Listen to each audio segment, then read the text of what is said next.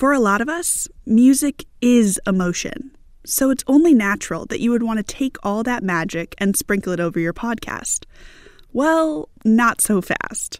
Music and composing it can get really complicated, especially if you're going to enter the NPR Student Podcast Challenge. So today, we're going back to our full guide to music from last year to help you guys out. Take a listen. Pull up. Sorry. That's nice. Yeah. You want to start the podcast? Hey, everyone. I'm Jeff Pierre. And I'm Lauren McGachy. You're listening to NPR's podcast about the Student Podcast Challenge. Yeah, we're here every week with tips and tricks to help you make an amazing podcast. Today on the pod, music. All right, so this is our theme music, and just like your favorite TV show, we play it every week, usually at the beginning. So not every podcast needs to have music.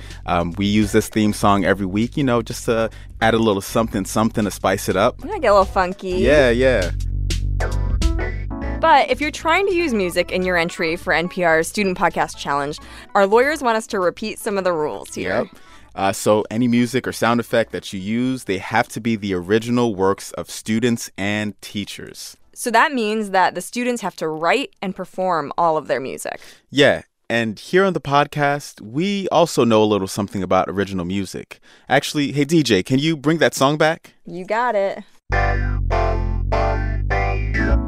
So we asked musician Sam D'Agostino to create something for us that sounded really fun. Yeah, but other podcasts, they can sound completely different. Oh yeah, really different. This is from NPR's history podcast. It's called Throughline.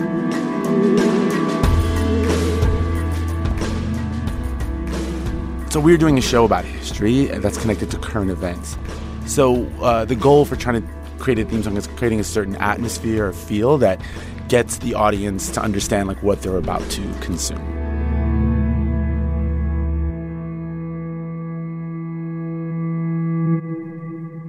Ramtin Arablouei composed the theme song for Throughline. Yeah, and he co-hosts that podcast with Rund Abdelfatah. Because we're dealing with a lot of heavy topics and we're also dealing with a lot of mysteries, we want to create something that's slightly heavy, but also creates an air of a suspense. I don't know what's coming next, because our show is really built on that. From the beginning, they knew they were planning on talking over the music, so they didn't want the music to be too overpowering. Check this out.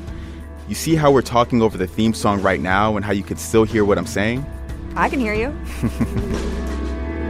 You're listening to Throughline from NPR, where we go back in time to understand the present. And you can hear as that kind of percussion ends, everything devolves or dissolves into back into kind of a single note thing that then has a whoosh at the end. And the idea of the whoosh. Nice whoosh. Yeah. The idea of the whoosh is to allow us to do this kind of introduction to the show. I also like the whoosh just because when you get into something so dense, you sort of have to give the listener a moment to just breathe for a second. It's the listener can pause and be all right, this is what we're about to get into right Getting now. ready. Yeah. Okay, so once you've decided whether or not you want to write a theme song for your podcast. And remember, you don't have to. A lot of great podcasts don't have music. That's right. The next question, though, is do you want music in your episode? Yeah, this is different from the theme song. A lot of people call this scoring. Goal! Not like that. It basically means that you've got music under your podcast that helps move the story along or gives it some emotional context. But before you even start to add music, you've got to get your story down. You got to know what you're going to say and how the story ends, where it's going. We try to only put music where it's necessary. So Ramtin, he does it all. He even scores episodes of Throughline. So the first question we generally ask ourselves is, does this even need music? So then the second thing is, what's the music going to add to the storytelling in this section? And the way we try to think about it is two things: rhythm and tone. So music can help you add rhythm to your story. Often if you're hearing just a dry interview between two people, it may or may not have rhythm or a feeling that it's moving somewhere or moving towards something. And you can use music when that doesn't exist. See, we just did it right there with this music. So another example of using music to provide rhythm in a story is from an episode of Throughline called There Will Be Bananas. It is a crazy story about the history of how bananas showed up in U.S. grocery stores. And so here's a clip where Rund Abdelfatah, the other host, is narrating this week-long journey that a banana takes from Costa Rica to the U.S. And this is how they might have done it. Day 1. Keith's workers in Costa Rica pick the bananas from his 800,000 acres at the exact right time, when they're still green. Day 2. The bananas get transported to the coast on the railroad Keith built. Day 3. Transferred onto refrigerated ships, the first of their kind that United Fruit owned at the Port of Limon.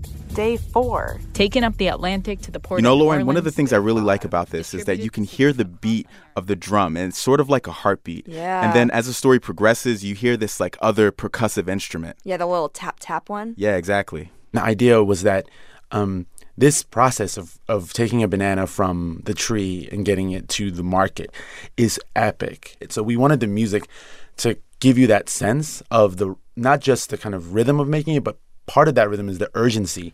So can you imagine in the early 20th century trying to get a banana from Costa Rica to Boston? Yeah, Right. this music makes me feel that urgency. I feel a That's little what stressed. it felt. It was a stressful, very intense process that brought this to market. And so we wanted the music to kind of reflect that, but also this kind of triumphant feel at the same time. So when you're trying to tap into the emotions and like how something feels, you might be tempted to use all these different kinds of instruments. But one thing that Ramtin stresses, less is more. Music being used in audio should always have something missing. You don't want to create like a song. You want to create something that always feels like it could use another element if you were trying to make like a pop song or something like that. Like but always holding that 75% back. of a song. Exactly. Always hold a little bit back. And that's a very difficult thing to do because your instincts are usually like bigger, like better, make this huge. But you need to really always imagine what it's going to sound like underneath people talking or underneath sound design. So to be clear, if you decide to use music, you're not creating a full song. This isn't going to be a bop. This isn't going to be, the song that everybody gets down to at the Sadie Hawkins dance. Right. You're just using music to kind of echo what's already being said. Right. And so with that in mind, another reason to use music is to give an emotional backdrop to the story. You don't want to overdo it. You don't want to toy with people's emotions, but a little bit can go a long way. Okay, so one thing to note. We don't actually add the music until we know exactly what we want to say in the podcast. Right. First, we record us talking, and then we add the music afterwards. But it's good to think ahead of time about what kind of music you want to hear. Yeah, that's right. So we want to give a special shout out to Ramtin Arablouei. He co-hosts the podcast Throughline. Yeah, and you can find that by searching Throughline, that's one word, wherever you get your podcasts. Yep. I highly recommend the episode about bananas. You will never look at a banana the same way ever again. Never, ever, ever. This message comes from NPR sponsor Blue Microphones. Blue has helped millions of podcasters, musicians, and storytellers to raise their voices since they began making mics over 25 years ago. Blue is best known for creating Yeti, the iconic mic that plugs straight into your laptop so you can sound great, even if you've never recorded before. Visit bluemic.com and click Get Started to find the mic that's right for you. This episode was produced by me, Lauren Magaki. This episode was edited by Steve Drummond and Alyssa Nadworny. Aaron Register is our project manager. Our theme music is by the Sam D'Agostino. Chris Turpin is the head of special projects and innovation. Neil Carruth is our general manager of podcasts, and the senior vice president of programming is Anya Grumman. I'm Jeff Pierre. And I'm Lauren Magaki. Thanks for listening. Peace, y'all.